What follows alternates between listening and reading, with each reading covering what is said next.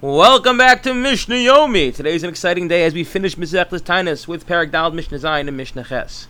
Shabbos Shechol Tisha B'Av Lios B'Socho. What we colloquially call Shvua Shechabo, which is the week that Tisha B'Av falls out in.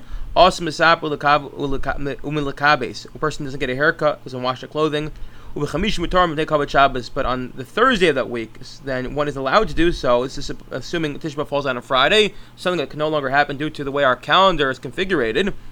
But when it did, so then one's allowed to launder their clothes in honor of the Shabbos. Erev Tisha B'Av lo yochel adam shnei tavshilin lo yochel bas v'lo yishta yain. An Erev Tisha B'Av person should not eat 2 cooked meals. He shouldn't even eat meat or drink wine. So if you're thinking these things sound familiar, it's because we actually do a lot of these from the beginning of the 9 days or even 3 weeks prior. Rabbi Shimon Gamliel Omer Yishna. He says, no, a person doesn't have to do all this. Rather, just change what you normally eat. So if you normally have a 3-course meal, only have a 2-course meal. Rabbi Yehuda Mechai B'Kfiyas Hamit. Rabbi Yehuda requires one to turn their bed upside down, which is something that was normally done when one was in mourning. We don't practice that nowadays. The sages do not agree with him. Okay, now we're going to end with 2 joyous occasions. Omer Rabbi Shimon Gamliel. The Jewish people don't have festivals as joyous as the 15th of Av and Yom Kippur. Then the Jewish girls would go out dressed in white, and they borrowed their clothing, the white clothing, so they wouldn't embarrass those who didn't have. And by the way, all borrowed clothes require immersion in the mikveh beforehand, just parenthetically. And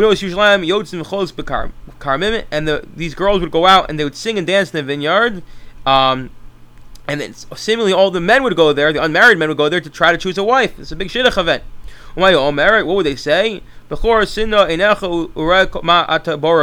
Young man, raise your eyes and look what you're choosing for yourself. Don't look for beauty. That's a distraction. Look at the family. Grace is false, beauty is vain. A woman who fears God should be praised. They would quote the next part, which says, give her the fruits of her hand and let her be praised in the gates for her deeds. As in, it's the character that matters, not the externalities. As it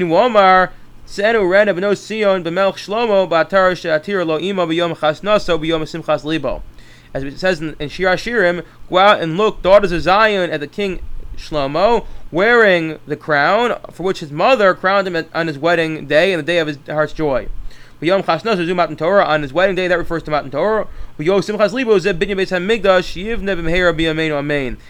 the day of that one's heart is full of joy refers to the day that Mashiach is going to come, the rebuilding of the temple, and may be built speedily in our days. Amen.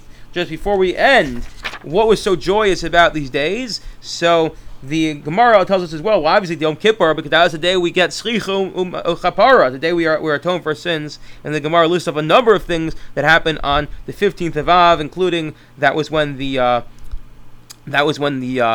Jews stopped dying in the Midbar. That was when the Jews were allowed, in the time of the first temple, were allowed to resume going up to the temple.